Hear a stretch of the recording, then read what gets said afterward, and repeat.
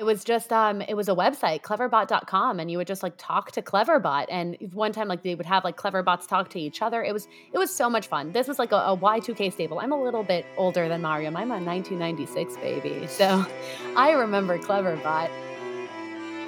My name is Adela Kochav. And I'm Mariam Waba. We are the Daughters of Diaspora. And this is Americanish.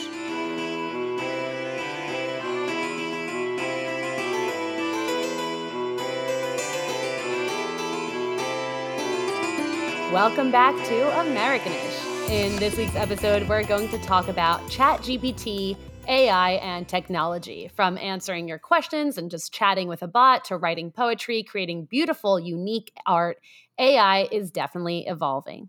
Chat Generative Pre-trained Transformer, what we call ChatGPT, is a chatbot launched by OpenAI late last year.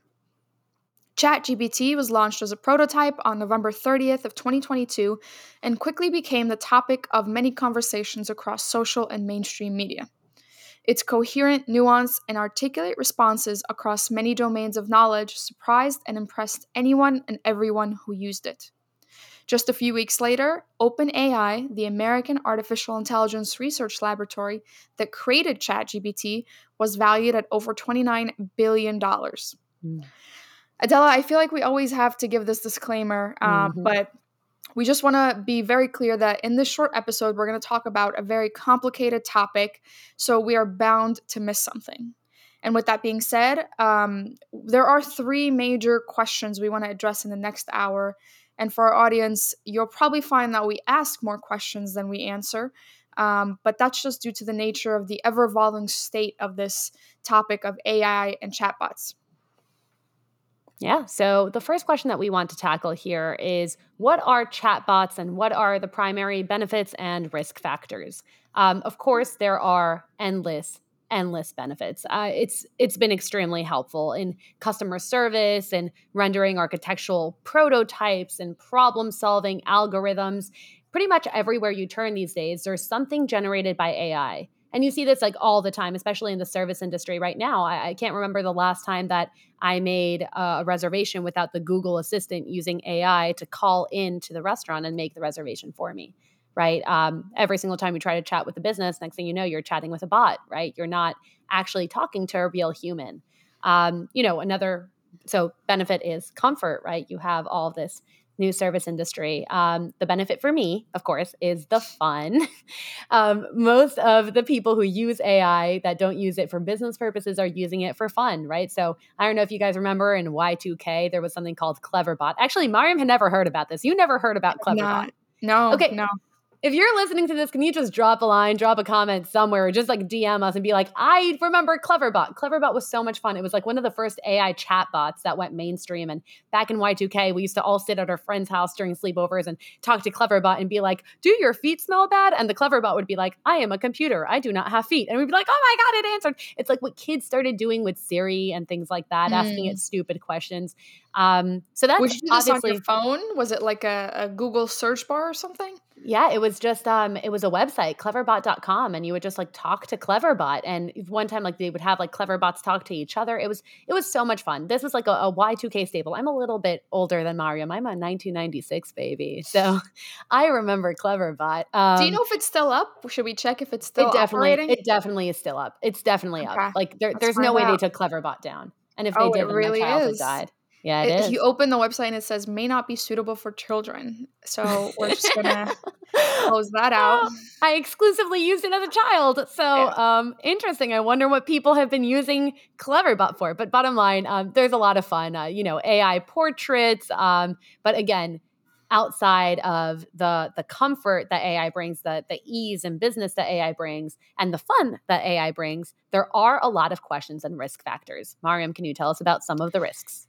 Absolutely. There's probably a laundry list of some of the risks posed by AI and things like chatbots. And I'll kind of go through some of them right now. We'll get a little bit more into detail on some more than others, but I'll start with the automation spurred job loss. That's always been a big question with AI, especially before things like chatbots, just automation, like things being automated. I remember a couple years ago, there was Hmm. people getting laid off in the automobile industry because a lot of putting parts together for the process of making an automobile became automated. Therefore, you didn't need 100 people working in a factory, and all you needed was to buy two machines that put these two pieces of hardware together. Um, so any technology adopted industry like marketing, manufacturing, healthcare, there's somewhere between 85 million jobs were expected to be lost between 2020 and 2025 due to Hmm. automation, with Black and Latino employees feeling left especially vulnerable due to these jobs being manual labor. Obviously, privacy violations, facial recognition software are being used in places like China, and very early reports of that software being imported to other places of the world, particularly the Gulf. Those are Hmm. unconfirmed reports, things I've heard across different platforms and intelligence communities, but it seems like China is not keeping this facial recognition software to itself, but rather Hmm. selling it off to other places. Third, obviously, socioeconomic and racial inequity.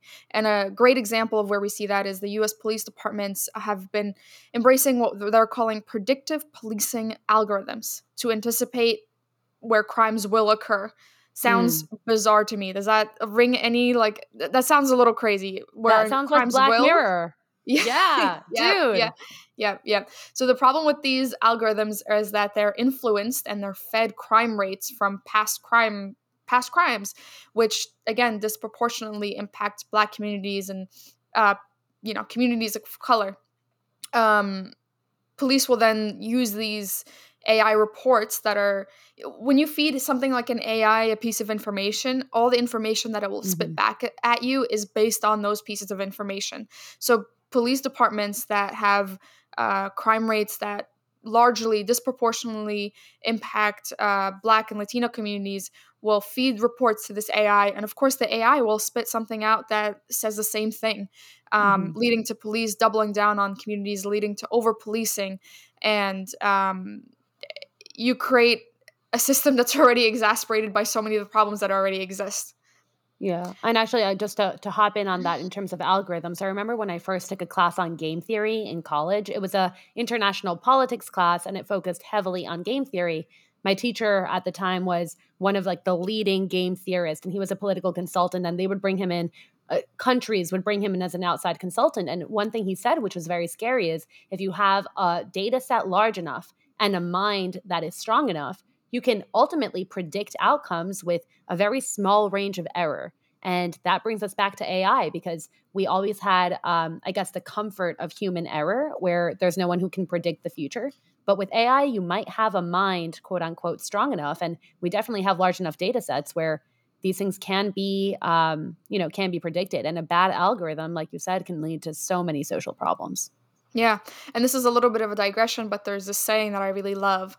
There are three kinds of lies: lies, big lies, and statistics. Mm, So when you give a piece of machinery like an AI something that is somewhere in between machinery and a conscience, statistics that we've as humans have put together, it does not fully comprehend it and understand it the way that humans will. And I'm giving a little bit of my stance on AI away a little too early in this episode, but I think we'll get to that a little bit later. Some more risks of AI. Obviously, deep fakes. You've seen hmm. the celebrities impersonating somebody else, and AI will register your face, your body, and then turn it into somebody else's face and body. I think it was I don't remember which celebrity it was, but he was talking, and then as if he was Barack Obama, and he was saying something absurd, but it on one side it really did like Barack Obama was giving a speech Hmm. about X, Y, and Z, but it was just some celebrity saying some nonsense. So Hmm. and I know there was another example. You mentioned it earlier, the Haitian Yeah, president. the Haitian president, they did like a basically, well, this is a conspiracy theory for everyone who's just joining us or who's just listening, who hasn't listened before. I'm a little bit of a conspiracy theorist, and there's a whole conspiracy that there was a speech that was technically the Haitian president. They say, again, I've read a ton of conspiracies. He had passed away, and they didn't want to, show he had passed away. So the conspiracy is that they used AI to show him giving a speech that he didn't Mm, actually give. Again, this is a very big conspiracy theory, but some of the examples I've seen here and there are, people that I get ads all the time. I get sponsored ads all the time of people using AI to impersonate Morgan Freeman, being like, Mm. I am not Morgan Freeman. You might think I am Morgan Freeman, but I'm actually using AI. And lately I've been seeing a ton of Elon Musk ones where they have him say crazy things. And then they also like wheedle in some of the things he actually said. And they're like, find the fake Elon quote, right? So it's definitely being used, again, in a way where deep fakes could be a lot of fun. Oh my gosh, Elon Musk, find the lie. But, Haitian president. And it's all of these, it's really scary. It really is. I'm going to write off some more of the risk factors that we just found in a very uh, preliminary research, you know, sphere. Things like algorithm bias caused by bad data, back to our statistics point, market volatility, weapons automation, which we'll get to in a little bit more detail later on. Um, I know I went through the list kind of fast, Adela, but do you mind sharing if any of these issues stand out as more pressing than others? Yeah, I mean, well, in terms of pressing, of course, the military issues, which we're going to talk about later, that's obviously the most pressing. If we have AI that we're using for fun, right, it means that the military's had this for a long time. So, like when we say like facial recognition, I'm like, oh my gosh, I could type into my iPhone the name of a friend when I want to post for her birthday, and it pulls up all the pictures of them. How fun! Yeah, that means that the government's had this technology for a very long time, and that's scary. But the one that hit me because I didn't realize is when we talk about the loss of jobs, right? So we talked about the loss of jobs in terms of manual labor being replaced, right? Automated machines, machinery replacing jobs are taking our jobs. But AI right now is so smart that it's passing law exams, it's passing medical exams, it's passing business exams. So it's getting to the point that the intellectual jobs are also at risk of being replaced by technology. And that's something that I had never thought about before. It's something I never realized before. If you're a journalist, if you're a copywriter, an author, suddenly they can just plug in facts and you can tell an AI machine like Instruct GPT or Chat GPT, write me an article about this, make it 700 words. And next thing you know, you have a phenomenally written article with perfect citations. And that's something that we never, I didn't feel the risk of being replaced by a machine until now. And I don't know if anyone here watches She-Hulk. I'm a very big Marvel fan, but they did a very like funny job about this where, spoiler alert, you can just skip ahead if you haven't watched She-Hulk and you're planning to. But towards the end, she goes to Marvel Studios because she doesn't like how they're writing her ending. And instead of it actually being a writer, it's just an Mm. AI machine saying, yeah, I write all Marvel movies. What do you mean? Of course we have to have this. Of course we have to that. And like that's the big reveal, right? And nowadays Netflix feels like everything is an AI generated show. Nothing feels like it was written by people anymore. And it's just very scary to see how many jobs can be replaced by AI because AI could do it better. And that's very scary to me because suddenly I feel obsolete because I know my job can become obsolete. But Mhm. like I said, there's a lot of risks. And there's again like, a lot of things that are more pressing than others, but that's definitely something that struck me. Yeah. And to your point about you think AI can do our jobs better, I'll push back against that a little bit. It might be more functional or more efficient done by an AI, um, but I don't know if that it will do it better. And I wanna maybe put a pin in this point because I want to come back to it with our third question. But before I get ahead of myself, the second question we want to pose or begin to untangle on this episode is one that's very personal for us and directly relates to Adela's point about like somebody AI doing our jobs better, doing the things that we're passionate about, law school and uh, religious freedom advocacy and things I'm passionate about, diplomacy and foreign policy. So we want to kind of throw it out there like how does the law look at AI and what does it mean for things like diplomacy and foreign policy?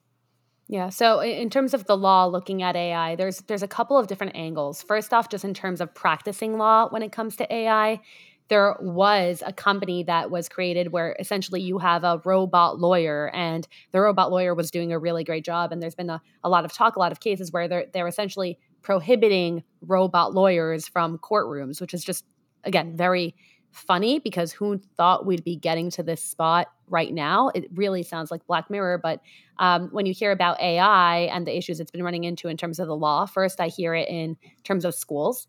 with plagiarism issues. I am in law school, and the schools are always up in arms right now about ChatGPT. There's been school districts that have banned ChatGPT, and there's actually one school district, I can't remember where they said we will no longer be having essays and take-home written assignments. Instead, all of your homework will be research for an in-class written assignment that you will write by hand. So it's interesting how there's a move away from technology so kids can actually start exercising their muscles instead of just plugging things into a computer. At the same time, it raises a question of, they kept saying, we'll never have calculators in your back pocket, so you have to learn how to do complex math in your mind or on paper, and suddenly we are walking around with computers and calculators in our back pocket. So, if kids can use this, then why are we keeping them from using it if it's a tool they're going to have in the real world? So that's one thing in terms of schools. Another one is in terms of passing exams. Again, AIs have passed law exams, they've passed medical exams and business exams. So now all of the standardized testing that has gone online, like the LSAT, has to make sure that there's no plagiarism of plagiarizing an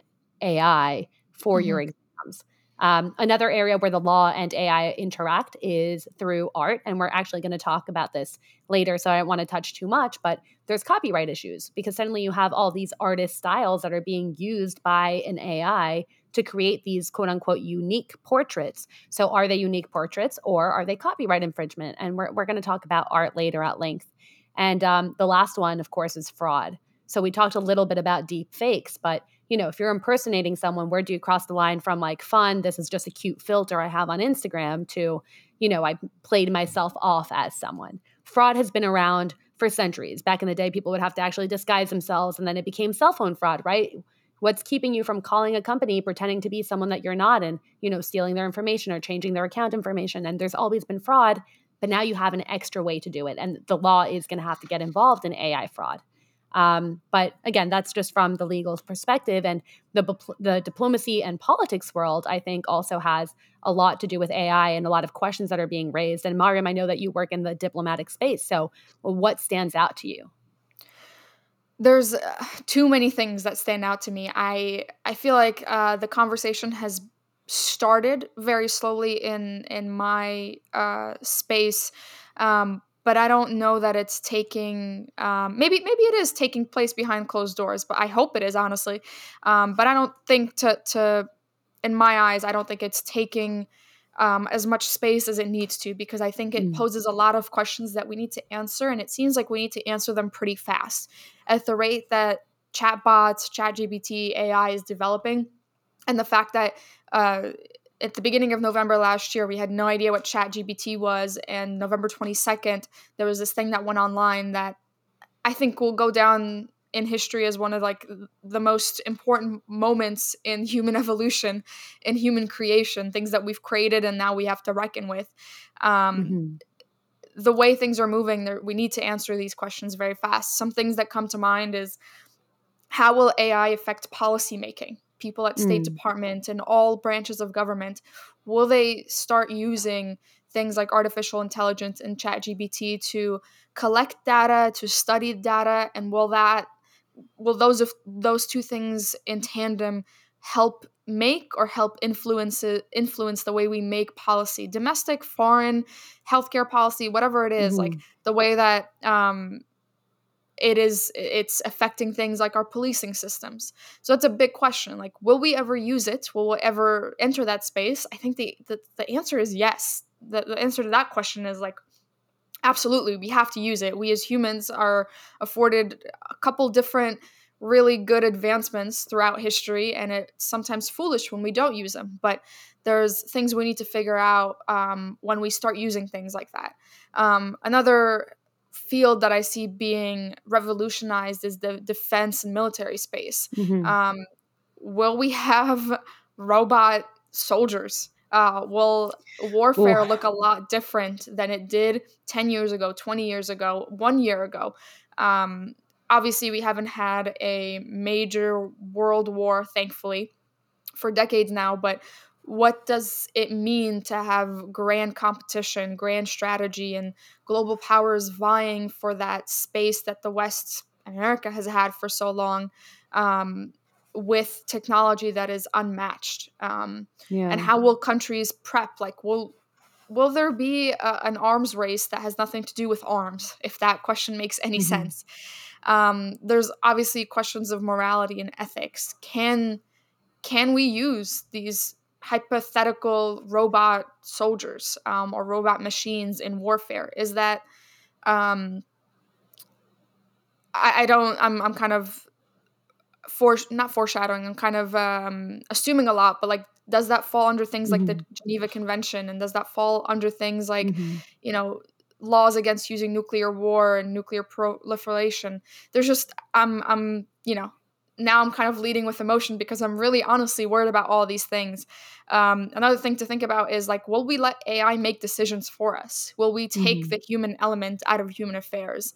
Will we let a robot or a ChatGBT or something like it make decisions on where to bomb places, how to attack places, sending aid, fostering peace? Well, those all become things because AI is so effective and efficient at doing. Will we just take ourselves out of the game as Mhm. humans and let what we think is the better option or the better mediator do them? Um, these are all huge questions that we can spend hours on a podcast talking about and we still won't have answers to. And better, smarter people hopefully do have answers to them. But they're things I think about on a daily basis. Unfortunately, these are things that keep me awake at night, especially just because of how fast things are moving in this space. Mhm. um what keeps you awake at night when it comes to this thing? So, one thing that keeps me awake at night when it comes to this thing is how oblivious we all are to it. Because, like I said, AI is slowly being introduced into the mainstream consumer, and we get it as a really fun, cute side project without realizing what this means for all of the things that you listed a couple of seconds ago, right? What does it mean for bombing places, sending aid, fostering peace, for military strategy? And instead, we just get AI in a cute little consumer package. So here is when I want to pivot for a second and call out all of my friends, myself included, for downloading Lensa and paying $7 to get AI portraits, right? Like, this is a perfect example of a technology that's super advanced that could potentially be dangerous, where you can create images of people based on like 10 test images and create entirely like hundreds of new images, where you're not taking an image that exists and putting a filter on it, but you're actually using AI to recreate images based on that image, which is, again, a crazy piece of technology. So I don't know if you guys remember a couple of months ago, but Lensa, which is this app that does AI portraits, started selling AI portraits for $7. For $7, you would get 50, I think, or 100 or something like that AI portraits. And I am 100% guilty of this. And scrolling through Instagram, all of my friends were posting their cute generated AI portraits. And again, I'm guilty of consuming this without thinking of what this means in terms of technology and what technology exists. I know I did it. Mariam, did you download Lensa and pay $7 to get stupid portraits of yourself? I did not because I wasn't intrigued or anything. I thought the portraits looked really cool, but it just seemed like, I don't know. I don't want to drag anybody that did it. I think if you did it, it was really cool to see those portraits. I just didn't need AI generated portraits. I feel like if I wanted cool pictures, I would just go outside and take cool pictures. Is that too judgy of me? No, I think that's fair. I mean, it's funny because now it's been like 8, 9 months. I had a fan. I'm not going to say a fan, but I had a follower on Instagram who created a portrait of me, like a digital art portrait of me, and I loved it so much that I set it as my background, like as my profile picture on Instagram and on TikTok. And this is, someone who does this, right? He sits with his iPad and he creates digital art. And then suddenly everyone starts doing these AI portraits and they all start putting it as their profile picture. And I was like, wow, like, do I like them more than the one that this dude made of me? Or, like now suddenly, like, you don't need someone to create a digital portrait of you or even to filter a picture you already have to make it look like a digital portrait. Suddenly, all you need to do is upload a couple of pictures and you have these brand new AI portraits. But, it also started raising a lot of these legal questions. And we spoke a little bit earlier about legal questions and legal problems that AI runs into. But now here's the thing. If I copy your style as an artist, I can infringe on your copyright and you can sue me for it, right? But now here's the situation. If I have AI and I have copyrighted my AI software, am I Mhm. responsible for what's created by my AI technology? So you see what I mean? Because I Yeah. myself am not infringing on your copyright. It's about what other people have fed into the machine and what the machine has put out, which might be copyright infringement. So it gets into this very weird thing where it's like, okay, are you responsible for what your technology creates if you have a copyright for your technology? And if so, what is the penalty? Because there's no intent element here, right? One of the Mhm. things when it comes to copyright infringement is that there could be accidental infringement, and we can get into all of that, but I didn't even know I was infringing because I'm using a machine. So you actually can't sue right now as the law exists. If AI infringes on a copyright that you have, there's really no legal pathway forward. And this is, again, a very new area of the law. I actually just spoke to a Right. lawyer that is having an NFT, one of the first NFT cases when it comes to copyright infringement on NFTs, that someone included a Birkin bag in an NFT. And then, Hermes sued saying you're using our product in your NFT. And they're saying, well, we're using a picture of your product. We're not using your product. And again, this is a new area of the law, which is really exciting. Well, do you think the law has a responsibility to step in on something like that and create a legal path or framework for people to rightfully own the thing that they've created? Yeah. So, as everyone who listens know, I am a raging libertarian. So I think as little government intervention as possible would be ideal. But at the same time, this is very scary. Where if you own something, you have a right to own that. And if every other area has copyright laws, then this should be no different. Hmm.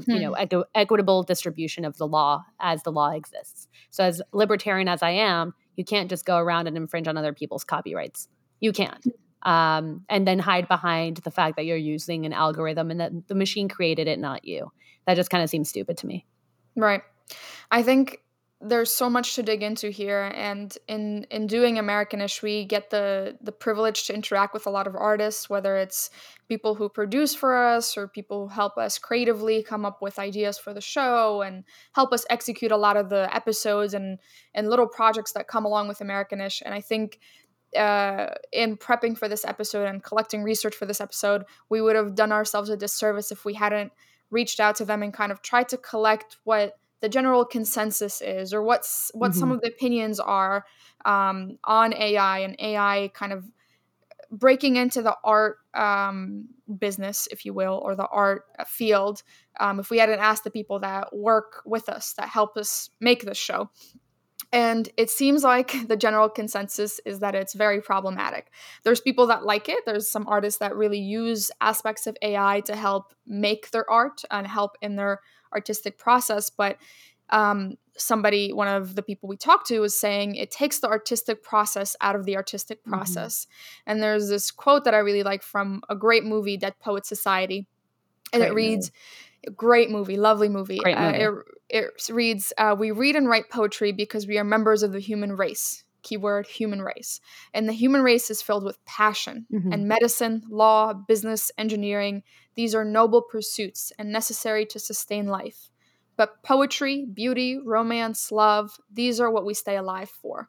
And I think I wouldn't want to say the conversation when it comes to AI interfering in art is dry and cut, because I want to respect the varying opinions of artists, people who actually create and help create art as a way to as a way of living. Hmm. But I do want to really point out that the frustration that a lot of artists are feeling right now as they're seeing this piece of technology infringe on their space. Um, I personally don't. AI generated art to me is not art. One of my favorite parts about art, whether it's one of the posters you see behind me or the books or the maps you see everywhere, my favorite part about those art is that there's a human behind them and there's a story behind them. And I can look at that map and say, I got it from Etsy and it's hand drawn by X, Y, and Z. And this person loves the Middle East so much that she or he, takes major cities in the Middle East and turns them into hand drawn maps. And I don't want a piece of art that was created by a computer or Hmm. chatbot. To me, that's not art. There isn't a story there. There isn't passion. It's just a command that you typed in and then it spits back out at you. Am I being a little harsh, Adela? Maybe you can even me out. I think I wouldn't use the word harsh. I think you're right. Right. For example, my sister in law is a graphic designer, and she says that she finds it so funny when people just open Canva and suddenly think that they're graphic designers. Right. Right. So I totally get that. And it's funny how you talk about art from the point of view of the fact that there's an artist. Like I spoke about Netflix earlier, and I don't know if anyone's been getting like Netflix fatigue, but it's getting to the point that there's so many shows on Netflix, none of which are actually good. And you wonder how it made it past human checks. And it really does feel like it's written by an AI. So in a way, I think you're right.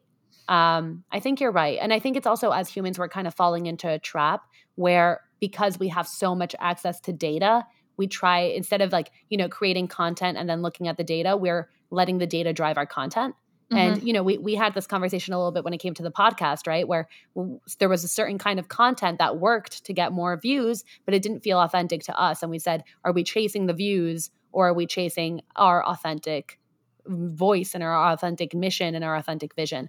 And I think that that's something that, as humans, because technology seems so smart and cool and developed, we kind of check ourselves into the background and let technology drive us. And I think that that's been the topic of a lot of like the dystopian movies and dystopian TV shows that we've seen, where humans let the technology lead them instead of humans leading the technology. And, talking about humans, I want to take this time to talk about what technology is. And Mariam's all thinking she knows what's coming, because I'm very passionate about this. So we're going to do this right now. Okay. Adela is a full-time law student and part-time stan for the thing that she's about to tell you guys about. I am. I'm not paid by the industry of this thing I'm about to talk about, but they very much should pay me, because not even pay me. I will gladly advocate for this piece of technology my entire life, forever and ever, without getting paid ever, because they're not going to pay me. When I talk about this technology, you'll see why they're not going to pay me, because I think it's the single most genius invention. So when we talk about inventions that changed human history, we talk about inventions that drove forward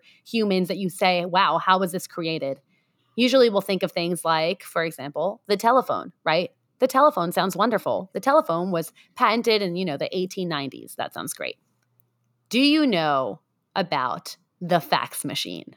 Because I'm going to talk about the fax machine. It is the greatest piece of technology. Guess when the fax machine was patented? It wasn't in the 1900s. It was patented in 1846. That was a very long time ago. That means that there were people with horses and buggies, and some dude sitting in his house created a magical box that when you pressed certain numbers and you drew a picture in your house and put it into the machine, someone else who had a similar box in their house would hear some beeping noise, and then they would get the same picture that you drew in their house. That is psycho. Before there was the telephone, there was the fax machine. And it makes you think about where we are as humans. Because for the last, 45 minutes, we've been talking about technology. We've been talking about technology creating things that humans can create, right? We've been talking about chatbots. We've been talking about AI-generated portraits. We've been talking about technology itself creating. Now let's talk about humans creating. If you were on a deserted island, and I had this conversation during COVID a ton with my family.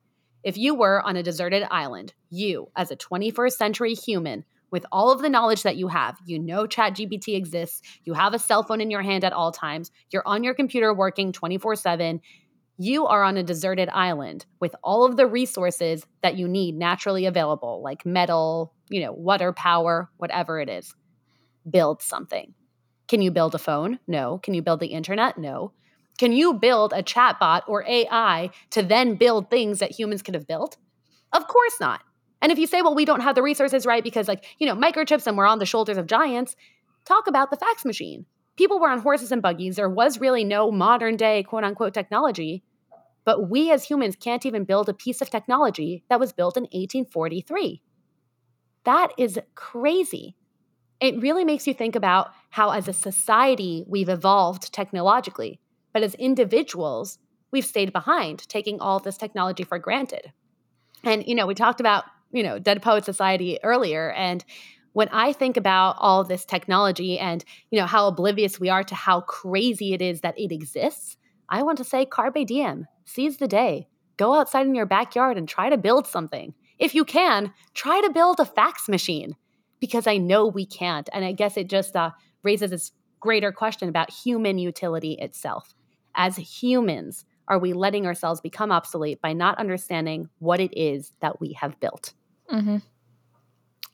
I'm a fax machine stan after that. Thank you. I think the first time I heard about Adela's obsession with the fax machine was just a couple of weeks ago.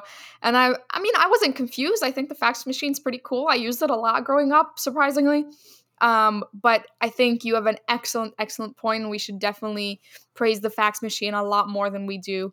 Praise I'll the be sure facts. to tell people about the fax machine and just, passing conversations now. It's a fun fact. Literally, everyone who's listening right now, I dare you at next dinner conversation you're at, you could be on a date, you could be with your family, you could be with your grandmother, and just say, hey, do you know what year the fax machine was patented? And just wait for all of them to say, I don't know, 1960, I don't know, maybe 1920, 1980. No. 1843.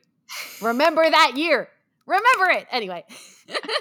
I think 1960 was my guess, right? Because you asked 1960 me. was your guess. Yep. Someone else I was hanging out with and I, asked them the same question. They said 1980 because they were thinking in terms of like, I don't know, space travel maybe. I have no idea what they were thinking. Most people say 1920s because that's when like the telephone became into regular use. But no, when I say 1800s, people freak out. But when I say 1843, that is almost 200 years ago.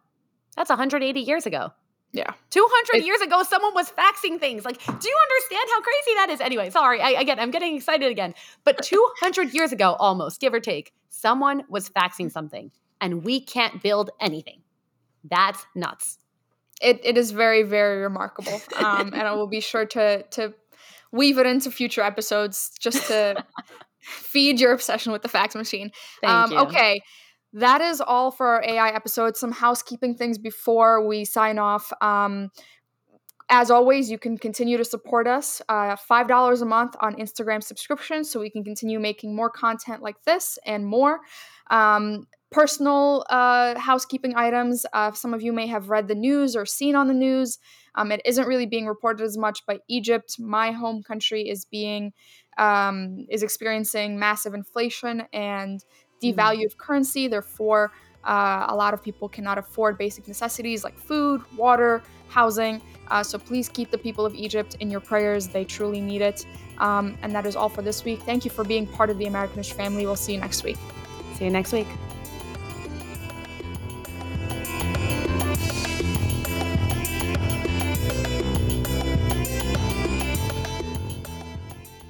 Thanks for tuning in to Americanish.